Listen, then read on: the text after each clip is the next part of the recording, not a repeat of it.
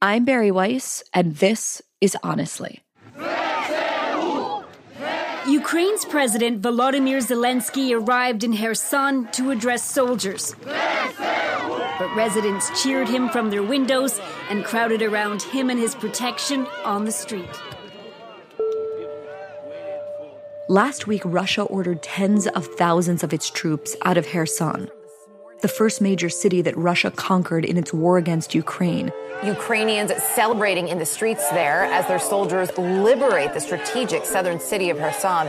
Russian troops have retreated, flags being raised around the region.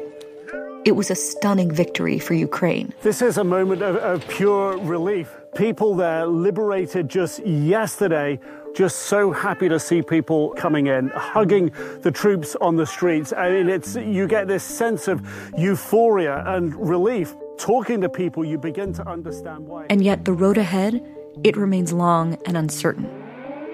Mayor of Kyiv says Russia is bombarding Ukraine's capital once again. Mayor Vitaly Klitschko says 2 residential buildings have been... Putin responded to Russia's retreat from that city this week by unleashing a bombardment of missiles across Ukraine. The Ukrainian Air Force says about 100 Russian missiles have been fired at cities across Ukraine, hitting Kyiv, Kharkiv, Lviv, as well as others. Officials say the country is bracing for more attacks. And air raid alerts... The stakes to all of this, the stakes of this war, have already been tremendously high in terms of blood and treasure for Ukraine, for Russia, and for Europe. But they are made exponentially higher, not just to those countries, but to every country in the world, because of the looming danger of nuclear war. Vladimir Putin is becoming embarrassed and pushed into a corner. And I wonder, Mr. President, what you would say to him if he is considering using chemical or tactical nuclear weapons. Don't. It will change the face of war, unlike anything since World War II. And the consequences of that would be what? What would the U.S. response be? You think I would tell you if I knew exactly what it would be? Of course I'm not going to tell you. It'll be consequential. They'll become more of a pariah in the world than they ever have been, and depending on the extent of what they do, will determine what response would occur. Just a few hours ago, Putin said in a speech that if the territorial integrity of Russia is threatened, we will use all available means to protect our people. This is not a bluff. Stunning comments from the U.S. president suggesting Russian threats to use nuclear weapons in Ukraine have put the world on the brink of Armageddon. Some think that the U.S. should do everything that we can to avoid the risks of nuclear war, even if it means pressuring Ukraine to take a peace deal that involves giving Russia generous concessions. They say that America has spent far too much money in Ukraine so far, especially given the economic situation here at home. But others say we haven't done nearly enough, and that if we don't make sure that Russia understands the consequences from its war of aggression, the message to U.S. adversaries around the world, including China, will be catastrophic. So today, I'm talking to someone who spent much of his career having to make these consequential decisions for our national security, General HR McMaster. General McMaster served in the Army for 34 years, including during the Gulf War, the Iraq War, and in the war in Afghanistan. He retired in 2018 as a 3-star lieutenant general, only to serve the country once again as the National Security Advisor to President Trump. You may remember that I had General McMaster on the podcast last year to talk about our failure during the pullout from Afghanistan. So it's fitting to have him back now, this time to talk about why the U.S. cannot afford to fail again. McMaster and I talk about what a realistic end to this war might look like, what plans our military has in place in the case of a dirty bomb or a tactical nuclear attack, and why McMaster thinks that America needs to remain actively invested in helping Ukraine win this war.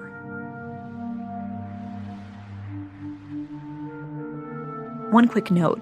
I recorded this conversation with McMaster before the news of Kherson broke.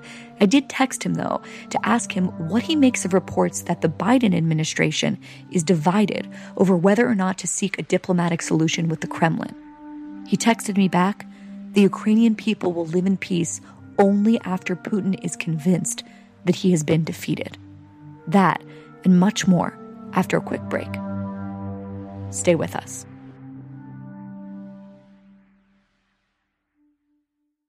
You're about to hear a preview of The Jordan Harbinger Show, where we expose how patent trolls shake down innocent victims using legal loopholes and abuse of the system. Hello, I notice you've been sued for patent infringement. I'd be happy to represent you for a price. Just remember, your defense cost is going to run around $3 million. Wow. The patent we were sued on had, as I recall, 113 claims. And every claim was almost the same. In other words, one claim would say, a computer accessing another computer to unlock software. And then the next thing would be, software unlocked by one computer accessing another computer. That was just the same thing over and over 113 times, phrased a little bit differently each time. Since it took us 4 years and $2 million to overturn one of those sentences, they could put us through this for the rest of our lives. For more with Austin Meyer, including the details of his investigation into patent trolls and why none of us are safe, check out episode 326 of The Jordan Harbinger Show. There's so much more to Jewish history than persecution. I know it's sometimes hard to believe that when you talk to Jews, but trust me, there is. And in Jewish History Unpacked, the newest podcast from the people who brought you Unpacking Israeli History, you'll find out about some of the craziest, most amazing, but lesser-known stories that fill the Jewish history books. Given that the Jewish people's history goes back for millennia and spans continents and epochs, there are so many stories you just won't want to miss.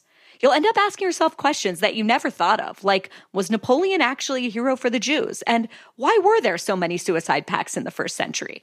Hosts Yael Steiner and Jonathan Schwab will fill you in on what happened, how it happened, and why all of these ancient stories still matter.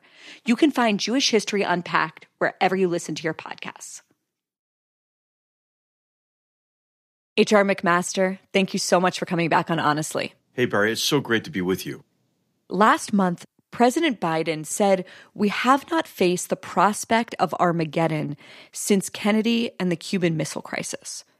That wasn't the only thing that people have been paying attention to that has caused alarm among a lot of people that I know.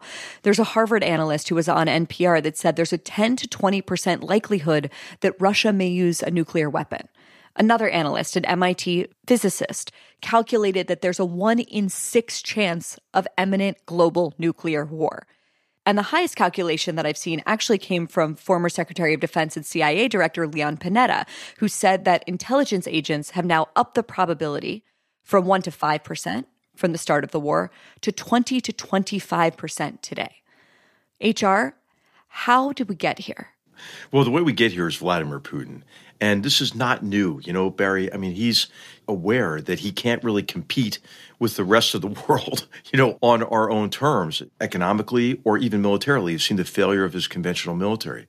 So he's came up with this strategy of escalate to de-escalate, you know, which involves using, you know, a tactical nuclear weapon or a non-strategic nuclear weapon, and then posing us, you know, Europe with a dilemma. You know, okay, do you sue for peace on our terms, or do you risk an all-out nuclear war?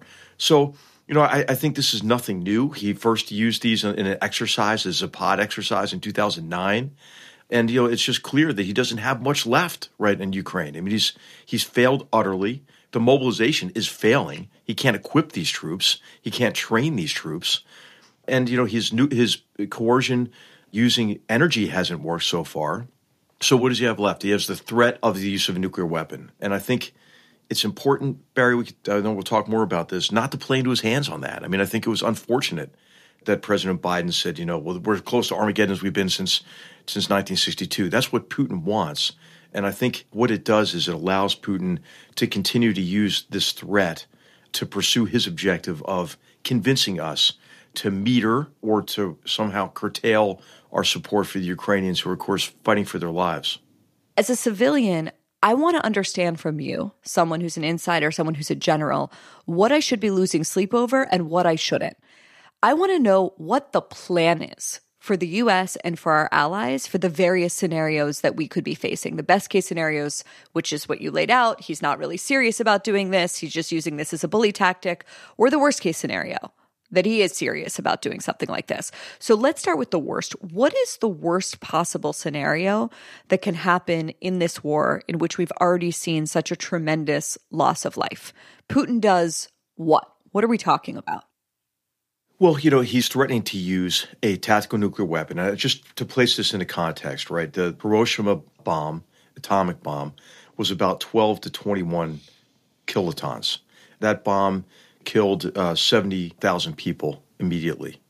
Tactical nuclear weapons, or non-strategic nuclear weapons, and it seems crazy just to even talk about this, right? About the use of these most destructive weapons on Earth, but some of them are a fraction of a kiloton, and up to 50 kilotons, right? So instead of incinerating a city, you're incinerating city blocks, for example. And of course, there are other factors that have to do with the degree to which that devastation is lasting, whether it's an air burst or if it's a ground burst. If it's a ground burst, then it contaminates the soil and it can render a place uninhabitable for a very long period of time. I mean, think about what happened in Chernobyl, for example. And of course, it's important to recognize that you can use the word tactical like it's maybe not as big of a deal, but it is a nuclear weapon, and there are significant residual effects like Chernobyl. And I think this is why Putin is highly unlikely to use a nuclear weapon in Ukraine. First of all, he doesn't gain any military advantage from using a tactical nuclear weapon. He would have to use multiple tactical nuclear weapons. And hey, by the way, how does that play into his narrative, right? That he's there to save the Ukrainians who want to be part of Russia. He's there to denazify, Ukraine. Now he's incinerating people. How does that work out? And then, of course, the winds do blow east, Barry, and the Russian provinces that are on the border of Ukraine are Russia's breadbasket. So it is in many ways self-destructive to use nuclear weapon. But the worst case scenario, to answer your question, would be multiple tactical nuclear weapons used to try to gain a military advantage. But as I'm saying, I don't think there is a military advantage to using tactical nuclear weapons on Ukrainian soil. Let's assume that the worst case scenario were to happen. What would be the next step? How would the U.S. and our allies respond? Well, we thought a lot about this. So when I was National Security Advisor in 2017, it became very clear to me that we had let our nuclear arsenal atrophy a bit. We weren't paying enough attention to it. Russia has about 2,000 of them. We have about 200 of them. And these are all unclassified numbers, obviously. And so we thought, hey, we need to think harder about how to deter Russia. How do we make sure that Putin understands that his use of the most destructive weapons on Earth would result in unacceptable consequences to him, right? That he would get more than what he bargained for, more than what he factored into his decision-making. And so we decided that we needed to bolster a range of nuclear capabilities so that we could demonstrate that we have the capability to respond in kind. Now, the Biden administration has withdrawn funding for some of these capabilities, which I think is a mistake. But also, I think it's very important to note that a response to the use of a nuclear weapon doesn't have to be nuclear. We have tremendous conventional capabilities and could impose unacceptable costs on Putin if he were to use the most destructive weapons on Earth, a tactical nuclear weapon or any form of nuclear weapon. And I think this is what you hear the president alluding to. Remember when Jake Sullivan said that if there's a strike, there will be catastrophic consequences for Russia. I mean, those consequences could be, in cyberspace, and as I mentioned, through the use of conventional military capabilities as well. I just want to go back to a number that you mentioned. Russia has 2,000 tactical nuclear weapons and we have 200. How is that the case? Why would we be less armed than one of our major adversaries? Well, for us, the rationale was kind of gone for the use of tactical nuclear weapons. With the collapse of the Soviet Union and the lifting of the Iron Curtain, those tactical nuclear weapons were designed to halt maybe a massive Soviet army invasion of Western Europe. And so they would be used maybe astride a major axis of advance for a conventional attack. There wasn't really a rationale for that anymore. But of course, that changed with this relatively new Russian doctrine of escalate to de-escalate. And so we radically reduced our arsenal, as I think made sense at the time. And Russia was building up their arsenal and developing a whole range of disruptive nuclear capabilities. These drones, these undersea drones armed with nuclear weapons that he's demonstrated in simulations. Barry, people forget the speech that Putin gave. I think it was in February of 2018 to the parliament, to the Duma, right? And he's standing on this big stage. He has this big screen behind him. and he shows this cartoon. It's missiles being fired at the United States and then multiple reentry vehicles deploying from that missile. And the target was like Mar-a-Lago, Florida. I mean, it was a message to Trump, I think, and I don't know if you remember that. Everybody thought like that's kind of crazy. But of course, this is what he does, right? He's a bully. He's a street thug. And so it's important to recognize that his worldview and how he thinks about this, and to make sure that when you think about deterrence, you think about deterring him based on what his perception of reality is. One of the other things that we're hearing a lot about lately, in addition to tactical nuclear weapons, is dirty bombs, a term that we really haven't heard bandied about since 9/11, where the nightmare scenario was that someone would walk into Times Square with a dirty bomb. Now, Russia is claiming that Ukraine is about to use a dirty bomb. And of course, all the experts are saying this is ridiculous. It is a Russian disinformation campaign meant to cover Russia's ass if they wind up using a dirty bomb. So, 2 questions. What is a dirty bomb? And why is Russia claiming that Ukraine is about to use one? So a dirty bomb is actually, a pretty crude device. It's basically conventional explosives surrounded by radiological material that then the explosion disperses and makes a certain portion of territory uninhabitable or, inflicts casualties on a relatively low scale. So why is Russia doing this? I mean, why would Russia kind of try to create the impression that the Ukrainians are going to use a dirty bomb? First of all, it's ludicrous, right? I mean, the Ukrainians are gaining ground. They're waging a very successful campaign. They don't need to use anything like this. But I think what Russia's doing is they're sounding us out, right? This is why Gerasimov calls the chairman of the Joint Chiefs of Staff, right? This is why Shoigu calls our Secretary of Defense, right? And because they're peddling this ridiculous story, but they want to hear how we're going to react. Will we tell them how we'd respond?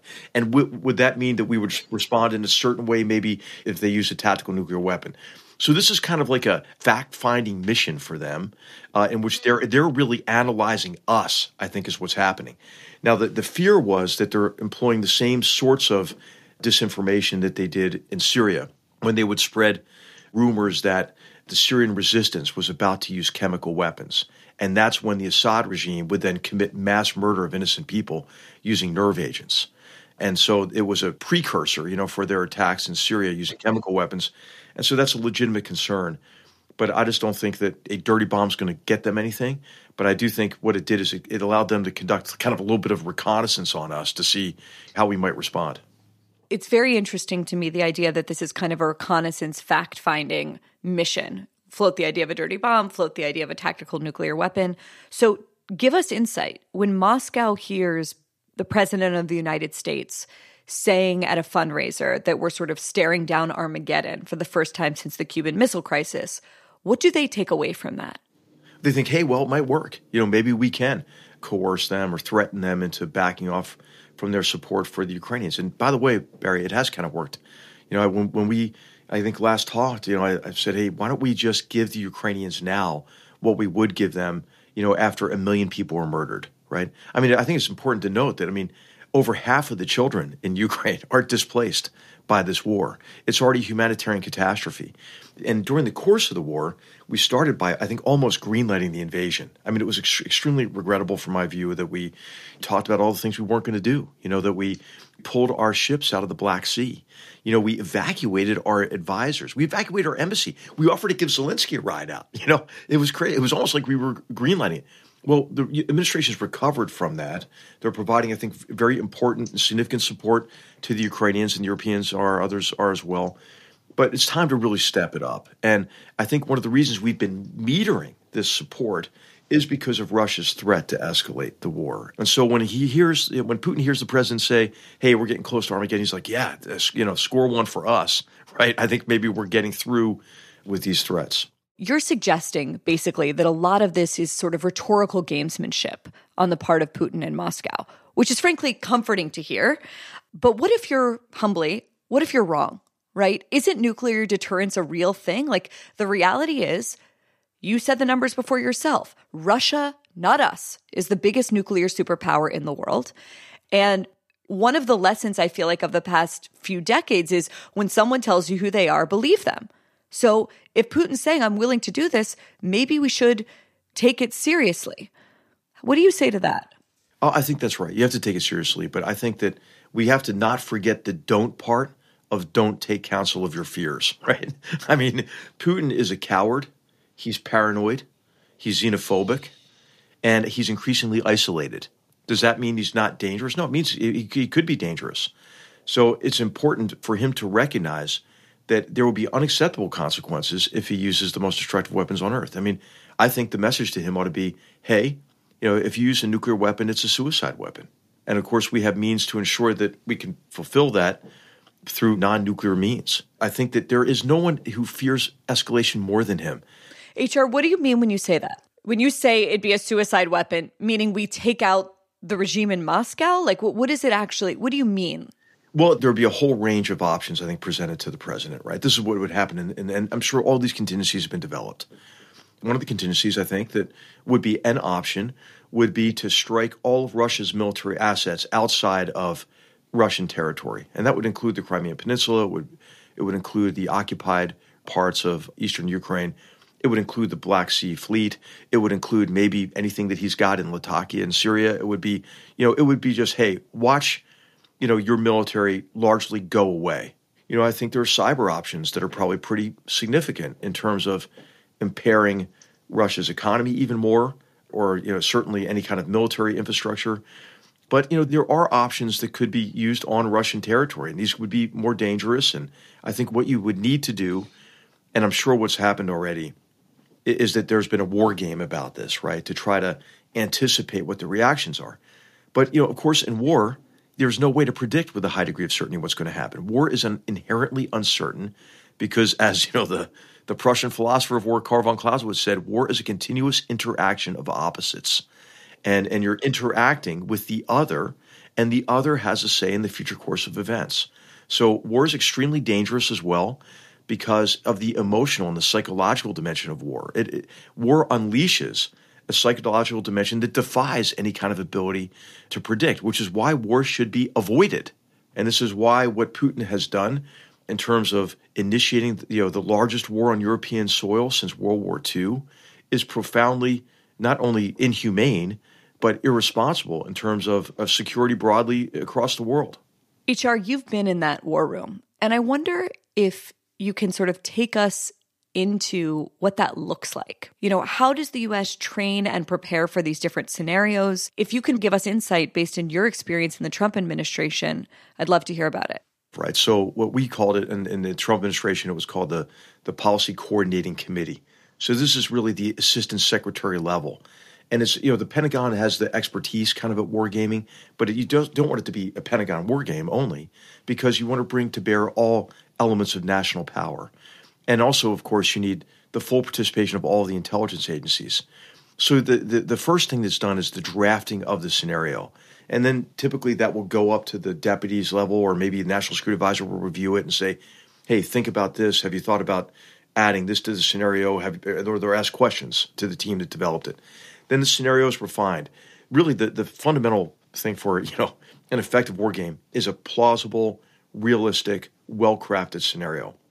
Then what you do is you have to assign roles. You need role players, and you need role players who are steeped not only in kind of the interest of the other, right? Because we tend that to mirror image if we don't consider the emotions and the ideology that drive and constrain others.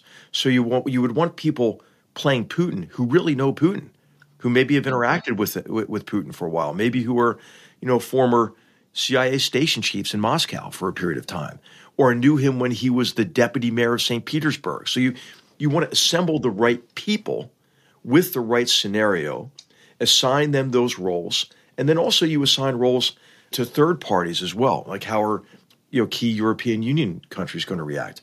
We're not the only country that has a nuclear capability. How is France going to react? How is the United Kingdom going to react?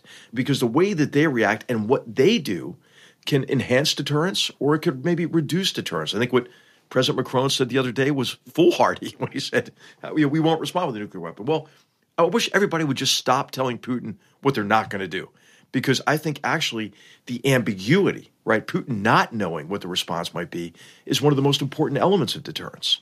I'm wondering, in this scenario, if we were in that room right now, if you would recommend that the person playing Putin assumes rationality on his part. So he's rational from his perspective, right? And so he's messianic. You've seen, I think, one of the causes of concern lately, he's been using a lot of religious language to justify what he's doing. You see that he's under pressure, increasing pressure from the hyper-nationalist class around him. He's increasingly isolated, right? And you may have seen the photos of him with this recent nuclear exercise where he's at great pains to look like he's in charge, behind, this white desk. And within the Kremlin, when you see him at these meetings, at the end of these long tables with somebody at the far end, I mean, these are a bunch of different studios that exist within the Kremlin because he's so fearful for his own security. He moves around to different locations. I mean, this is somebody who is isolated. Now, he's been out and about much more than he had in the past, going to Central Asia, the Shanghai Cooperation Organization, because he's desperate for support. So I think that this is a really difficult time for him. He does feel isolated and beleaguered. I think it's important to understand kind of his ideology. If you want to understand, just look at the speech that he gave maybe about 2 months ago about Ukraine that was full of his agenda to restore Russia to national greatness, to restore the Russian Empire, essentially. The essay that he published under his name in August of last year as well, I think is instructive. Go back to the Munich speech in 2007, and it's not like a mystery in terms of what drives and constrains him. What drives him? What drives him is an obsession with restoring Russia to national greatness, really based on his sense of honor lost after the collapse of the Soviet Union.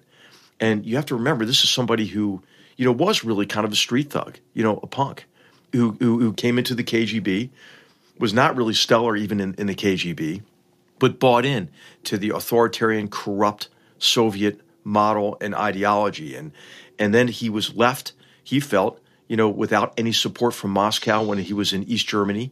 He was essentially a Russian Stasi officer in East Germany.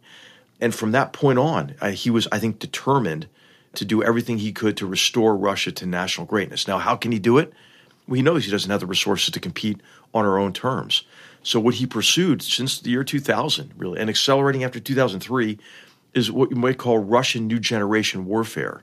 He operated under the strategy to really drag everybody else down, right? The idea was that, he could be the last man standing if he helps us destroy ourselves, right? With polarization, with disinformation, to divide us on issues that further on issues that already divide us, to help break apart NATO, to rend the transatlantic relationship, and then to create dependencies on Russian energy like he did with Germany, for example, and Europe broadly. But you blame the Germans for that foolishness too, not just Putin, presumably. Absolutely, yes. I mean, there's some things, Barry, that Donald Trump got right. I mean, he was offensive as hell, but I'll tell you, I mean, on Nord Stream 2 and on burden sharing from allies, I mean, Germany really unilaterally disarmed and then rendered their economy vulnerable to Russian coercion. I mean, it made no sense, and hopefully we've learned some of these lessons in connection with other competitions with China especially.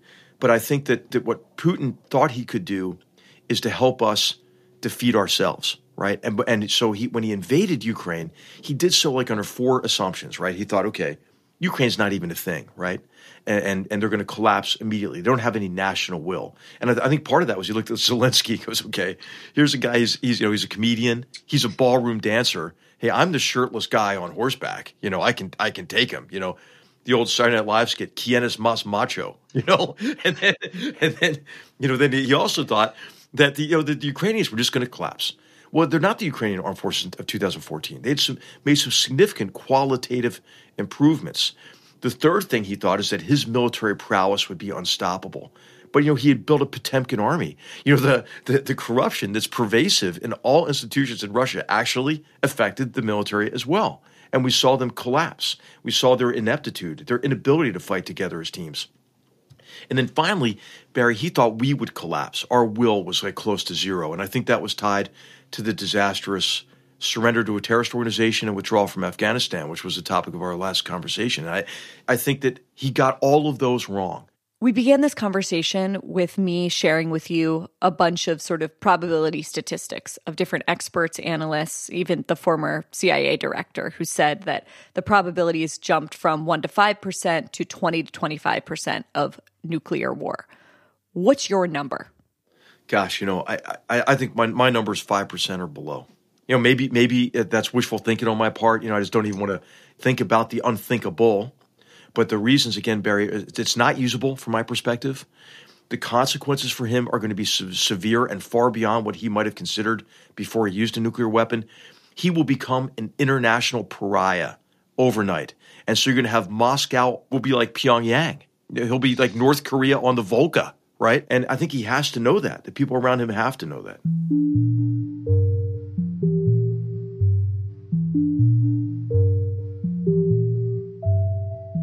After the break, what General McMaster thinks of Elon Musk's 280-character peace plan.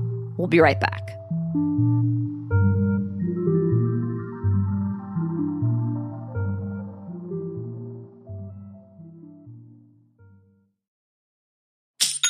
Hear that? That's the sweet sound of a new sale when you sell with one of today's sponsors, Shopify.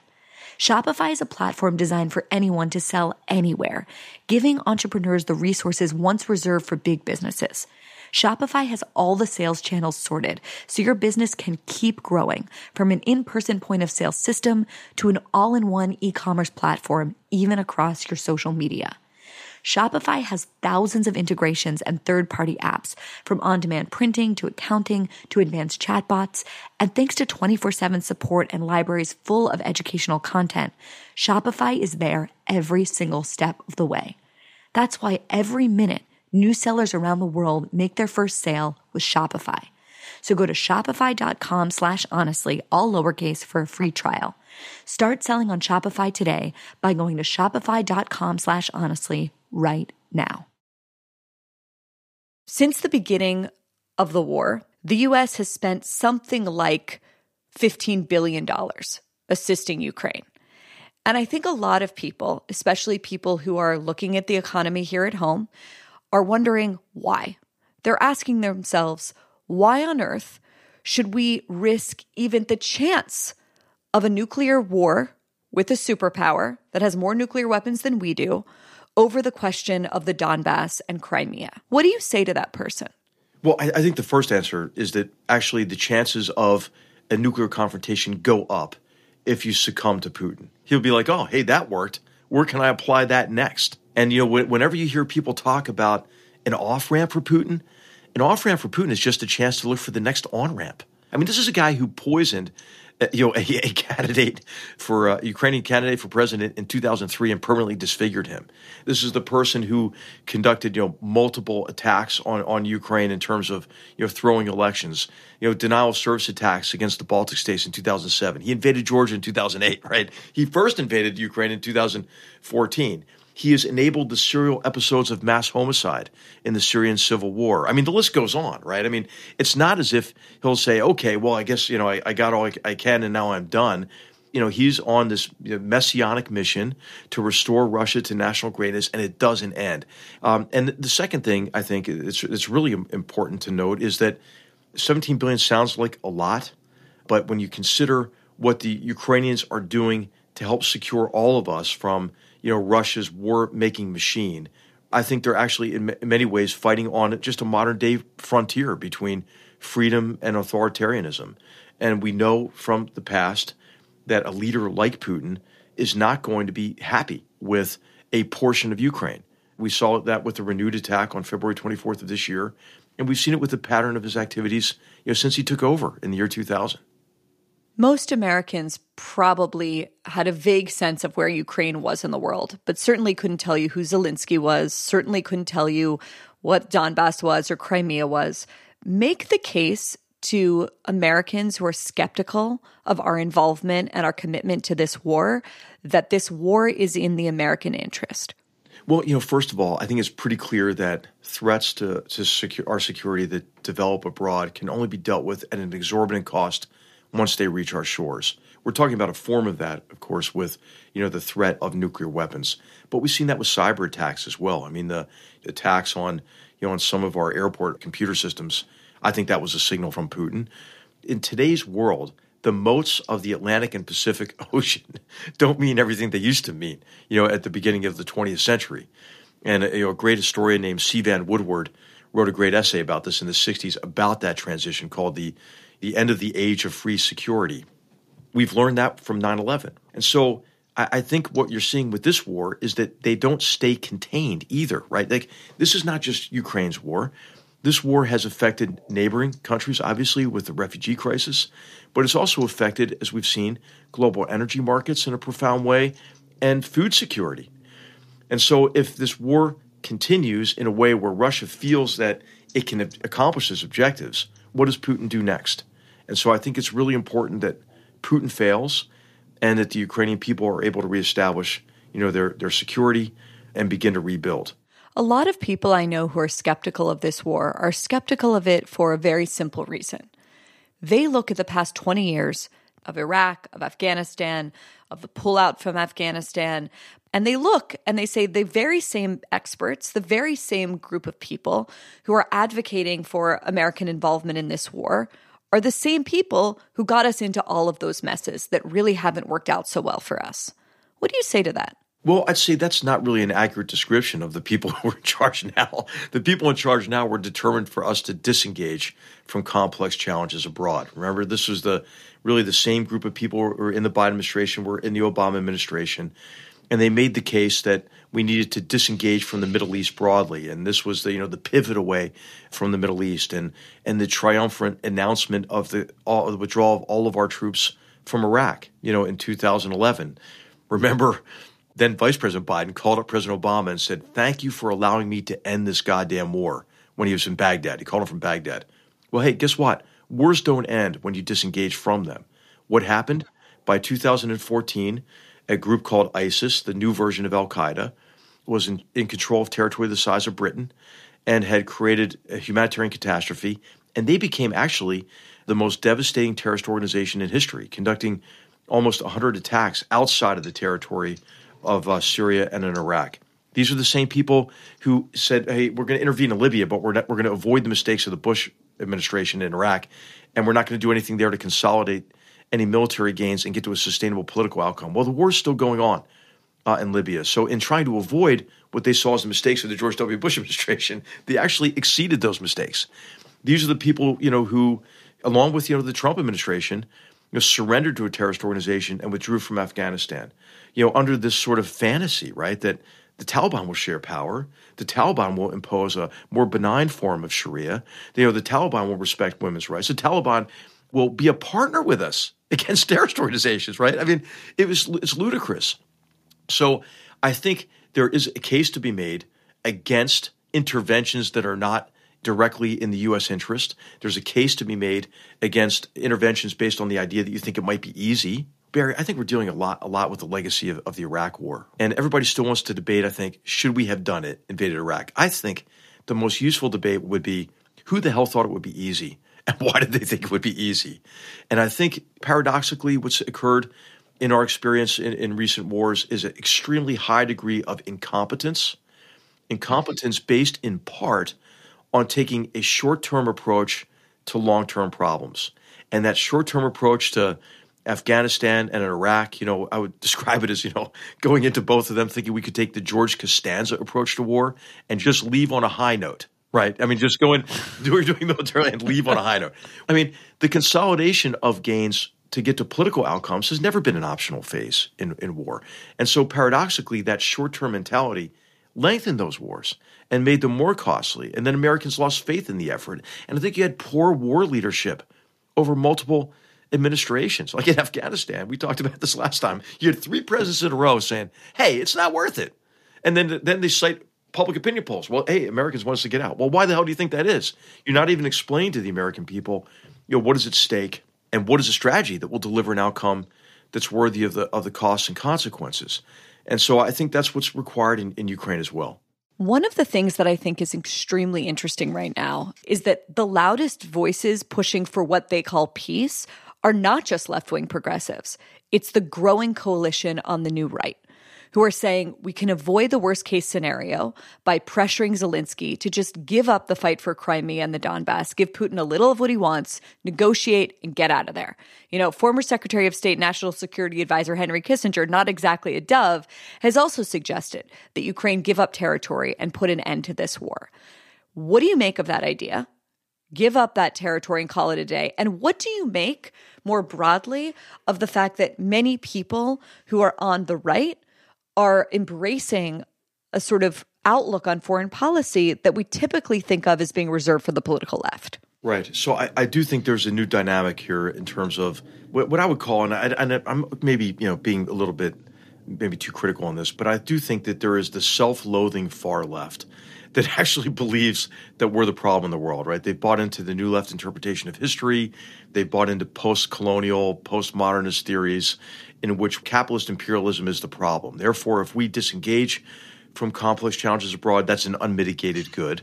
But now that's almost met, almost goes full circle with the realist and so-called realists, they're really romantics, but the neo-isolationist far right who share with the far left the belief that what we do or choose not to do is decisive toward achieving a desired outcome.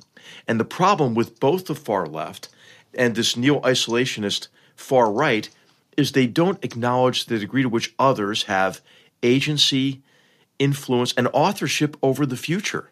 And so the problem is that they attribute really what Putin's doing to our actions, right? Oh my gosh, NATO and NATO expanding and the prospect of NATO expanding even further, in the discussions in 2008 of maybe Georgia and Ukraine joining, that really provoked Putin. But I think it should be clear to everybody right now that Putin actually had aspirations and designs in mind far beyond those that were in reaction to what we did, right? And so I think it's really important for us to understand that when you're facing an adversary, that the only way to do that, I think, is really effectively through strength, that actually weakness is provocative to somebody like Putin. And I think that's the argument that has to be made. But Barry, this growing neo-isolationist movement is understandable. I think these are the people who were left behind by transitions in the global economy, accelerated by China's accession into the World Trade Organization in 2001. These were people who were most affected by the financial crisis in 2008, 2009. Meanwhile, they were disappointed by the unanticipated length and cost of the wars in Iraq and in Afghanistan. Add on to that an opioid crisis. But the persona I'm thinking of here when I mention the sort of the new right is not the person living in Ohio or Pittsburgh, where I'm from, that's sort of been left behind and totally disenchanted by economic and foreign policy over the past 2 decades. I'm thinking about, say, someone like David Sachs, the venture capitalist, one of the founders of PayPal. I'm thinking about Elon Musk. Elon Musk, whose Starlink satellite communication system has been absolutely crucial for the Ukrainians, right? Also posted a Twitter poll for what he thought was a likely outcome for the war. And he suggested in that poll, among other things, that Crimea be recognized as Russia and that the UN supervise elections in regions that Russia had falsely annexed and And people called him a traitor for this. Ukraine's outgoing ambassador to Germany told Musk to fuck off. So I guess I just want to steelman that position. I don't think it's simply people that have been left behind. I think there is a growing cadre of highly sophisticated intellectual entrepreneurs who are coming to that conclusion as well. Well, I think successful business people oftentimes are not the best people to understand the dynamics of war. And, they operate in systems that are tended to be bound by rules. They do business deals that they expect the other party to adhere to.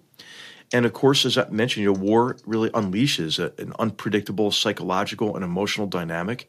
It has as much to do with ideology as it does with interest, for example. So I think whereas business people tend to assume a rational actor, Robert McNamara was a smart guy, right? But he didn't know what he didn't know. And he and those around him assumed rationality on the part of the North Vietnamese communists. And they were writing memos before the beginning of the bombing campaigns against North Vietnam that actually likened Ho Chi Minh to the reasonable man in English common law. And they were talking about establishing, no kidding, in the memos, common law patterns of attacks against North Vietnam and to convince the Vietnamese Communist leadership to desist from their support for the Vietnamese Communists in the South. And they meant these acts of war as kind of signals, diplomatic signals. Hey, well, when bombs are falling, that's war. And that does unleash an unpredictable psychological and emotional dynamic. And I think that might be what Elon Musk, for all his genius, and he is a genius, he doesn't get, I think. And I think at this stage, after the Ukrainian people have suffered so much, right? We've seen the horrors of Bucha, right? We've seen the coverage. We have to make sure we don't become inured to that.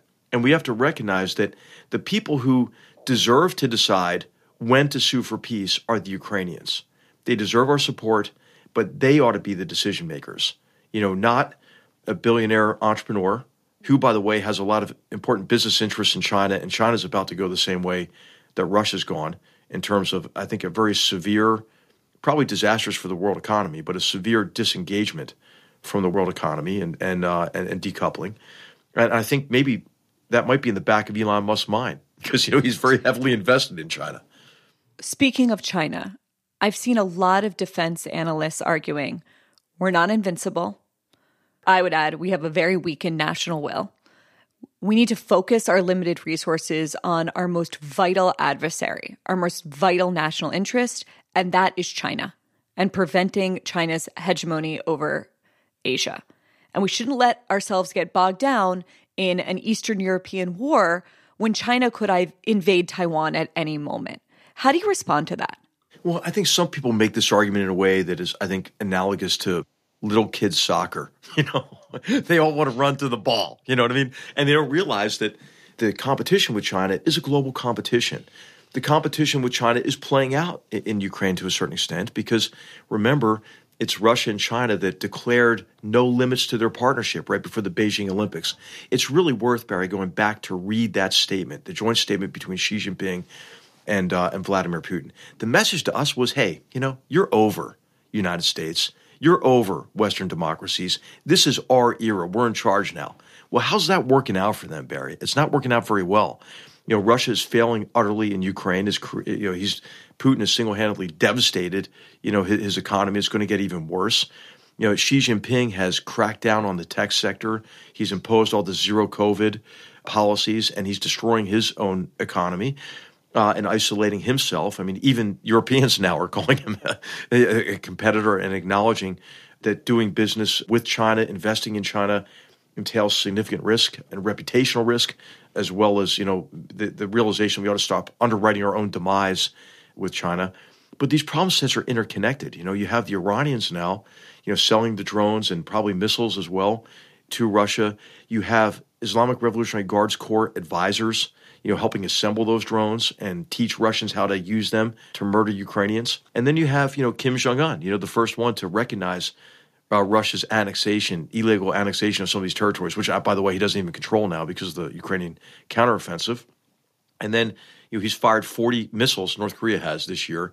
And what he said is a rehearsal for a preemptive, nuclear attack to threaten the South with destruction to achieve red-colored unification.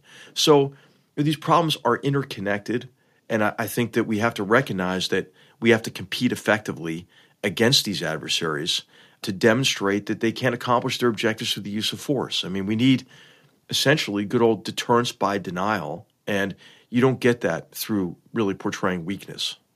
We're in a moment right now that feels a little bit like the lead up to World War I. In Eastern Europe, we have the war in Ukraine that we've been talking about for the past hour. In the Middle East, tremendous amount of uncertainty, including some would call it a revolution, but certainly an uprising in Iran against the Islamic Republic. In Asia, we have China, we have North Korea. It seems like tensions are just at a boiling point wherever you look, and old alliances are being tested. And I want to get your view as a general, but also as a historian, about this moment that we're facing in global geopolitics. What's your sense of where we are, and do you think that we could be headed for another major world war? I think the chances are higher than they've been since the end of World War II.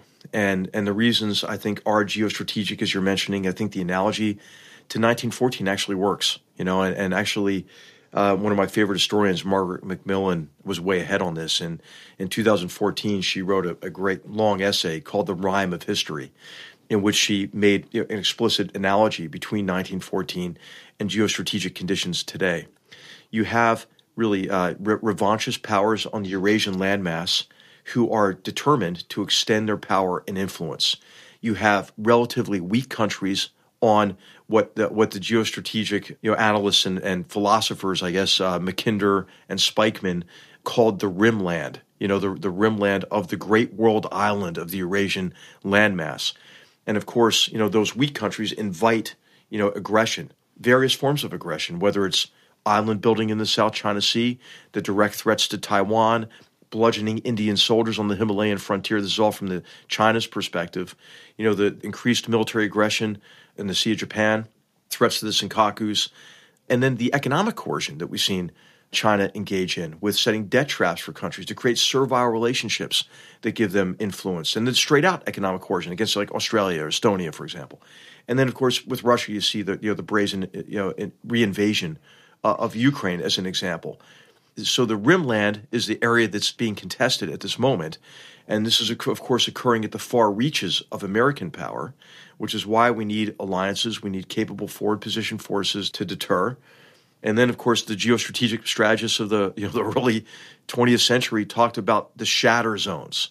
And the shatter zones were in Central Asia and in the Middle East. And we're seeing that now because we haven't seen the end of Afghanistan. Afghanistan is an ongoing humanitarian catastrophe, but it's still a major security issue because there are 20 plus or so terrorist organizations that reside in the Afghan-Pakistan border area. They, by the way, are pursuing the most destructive weapons on earth. You have, I think, increasing tensions and violence in the Middle East. Iran is beleaguered. The supreme leader is beleaguered, as he should be. I think we should be doing more to support the Iranian people and more to create more problems for the supreme leader and the Islamic Revolutionary Guards Corps and the Basij. We could talk about that for like another hour. But I think what you see is the cycle of violence intensifying to a certain extent in the Middle East. Iran is becoming more aggressive in Iraq, in Yemen, the threat to UAE and Saudi Arabia.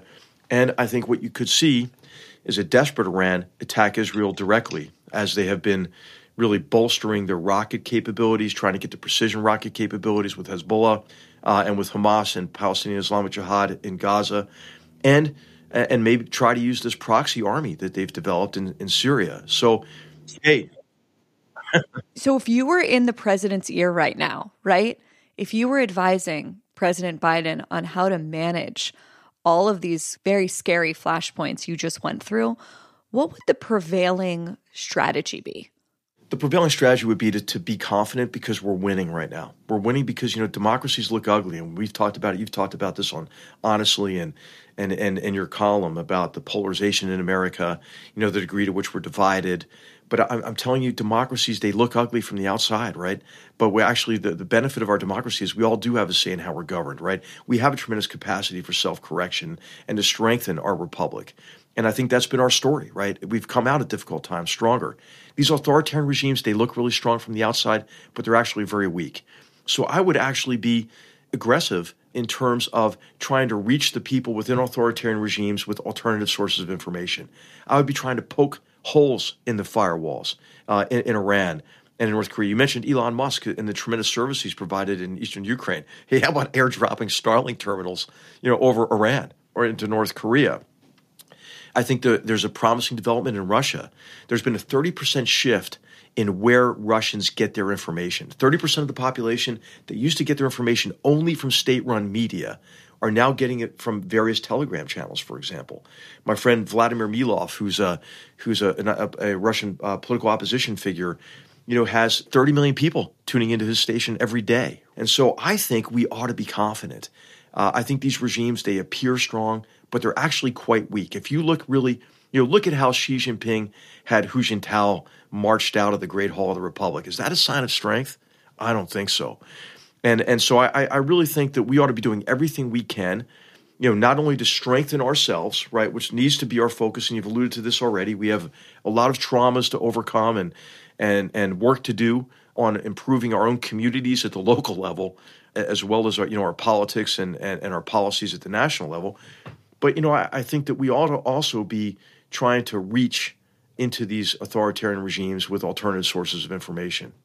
I never like to ask people to predict the future, but if you wouldn't mind, what do you think is going to happen over the next 6 months to a year in this war? Well, it depends a lot on the amount of support we're able to give the Ukrainians in terms of what they need to sustain and accelerate their offensive. They've been extremely successful in the north part of the country. The offensive in the south is much more difficult. There are a lot of water crossings. The Russians may blow this dam and flood the area around Kherson. But what the Ukrainians really need from us is long-range fires. They need long-range surveillance. And they need better air defense. And they need protected mobility and mobile protected firepower, tanks and armored personnel carriers, right, to conduct the offensive. So I hope that we do give all that support. We pull out the stops, right? We don't allow Putin to continue to threaten us and therefore meter our assistance to the Ukrainians. And the Ukrainian will is there, right? It's just really their capacity to continue the offensive. On the Russian side, Russia cannot win. They cannot. No matter what they do, they cannot renew the offensive. They're building Potemkin army after Potemkin army. The offensive in the northern part of the country recently that recaptured 1,400 square kilometers of territory, that was the first wave of replacements. These were like hapless groups of soldiers. They weren't units, and they folded immediately. Now he's rushing more untrained troops to the front. That's not going to accomplish anything except more casualties. And so Russia can't win militarily. So how does this play out? What they can do is they continue to rain down on the Ukrainians these missiles and the Iranian drones and continue to commit really mass murder indiscriminately by attacking residential areas and by attacking the energy infrastructure in Ukraine. And so I think really the way this could end is if the Ukrainians are able to recapture all their territory and then essentially put even more pressure on Putin internally and see what happens internally in Russia. It's just so hard to predict, really, how it's going to play out. We don't know what's going to happen internally. Putin's under more pressure, but he's pretty secure in terms of his control of the security services. He has a 50,000-person palace guard. 50,000-person palace guard. He has moved all the critical functions into that palace guard, like communications, for example, right? He studied how Gorbachev got pushed out of power because they shut down his communications. So he moved communications into the palace guard so that he's insulated from any kind of action like that. The people around him aren't going to do a palace coup because they know they're going to go down with him, right? They're tied to him. And so what are you left with? You're left with a popular uprising, potentially. That's a long way to go in Russia because they've brutalized their own population. There are more political prisoners in Russia today than there were in the 1950s. There are more people in the internal security services than there are in the Russian armed forces. But more and more people are questioning this so-called special military operation, Barry. So I think there are cracks happening now. There are so many casualties coming back, and you've had some uprisings in parts of the country, really started by mothers who lost their sons in this war, in Dagestan, for example. And then, think about what Putin told the Russian people. He's like, hey, man, I got this, This is a special military operation. This will be over soon. Now he's going to them to bail him out, trying to conscript 300,000 people. So the economy is slowly deteriorating. They just shut down an auto factory outside of St. Petersburg, 15,000 workers. So I think we have to be in this for the long haul, Barry. I wish I could say, hey, it could be over in a few months. I think this could still go on for years. But we have to maintain our resolve. HR McMaster, really, really appreciate you coming on and making the time. Hey, thanks, Barry. It's so great to be with you. And honestly, it's the best. I love it.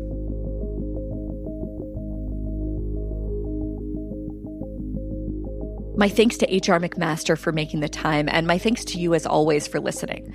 If you like this conversation, share it with your friends and family. And if you didn't like it, if you found yourself in passionate, vociferous disagreement with the general, that's also great. Use this conversation as a catalyst to have your own debate with the people in your life about not just the war in Ukraine, but American foreign policy more generally. Last, but certainly not least, if you want to support honestly, if you believe in the kind of journalism that we do, subscribe. Go to our newsletter at commonsense.news and support us today. See you next time.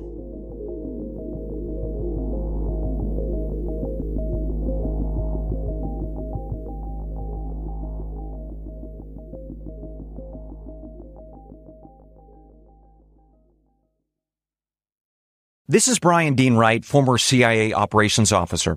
By now, you've probably heard of my podcast, The President's Daily Brief. We travel around the world talking about the most pressing news of the day. And the goal is to take complicated issues, both here and abroad, and make them really simple to understand. We also talk about solutions to the problems that we discuss, just like the actual brief delivered to the president each day in the Oval Office. So download and subscribe to the President's Daily Brief, available on all major podcast platforms starting at 6 a.m. Eastern, Monday through Friday. It'd be a pleasure if you joined us.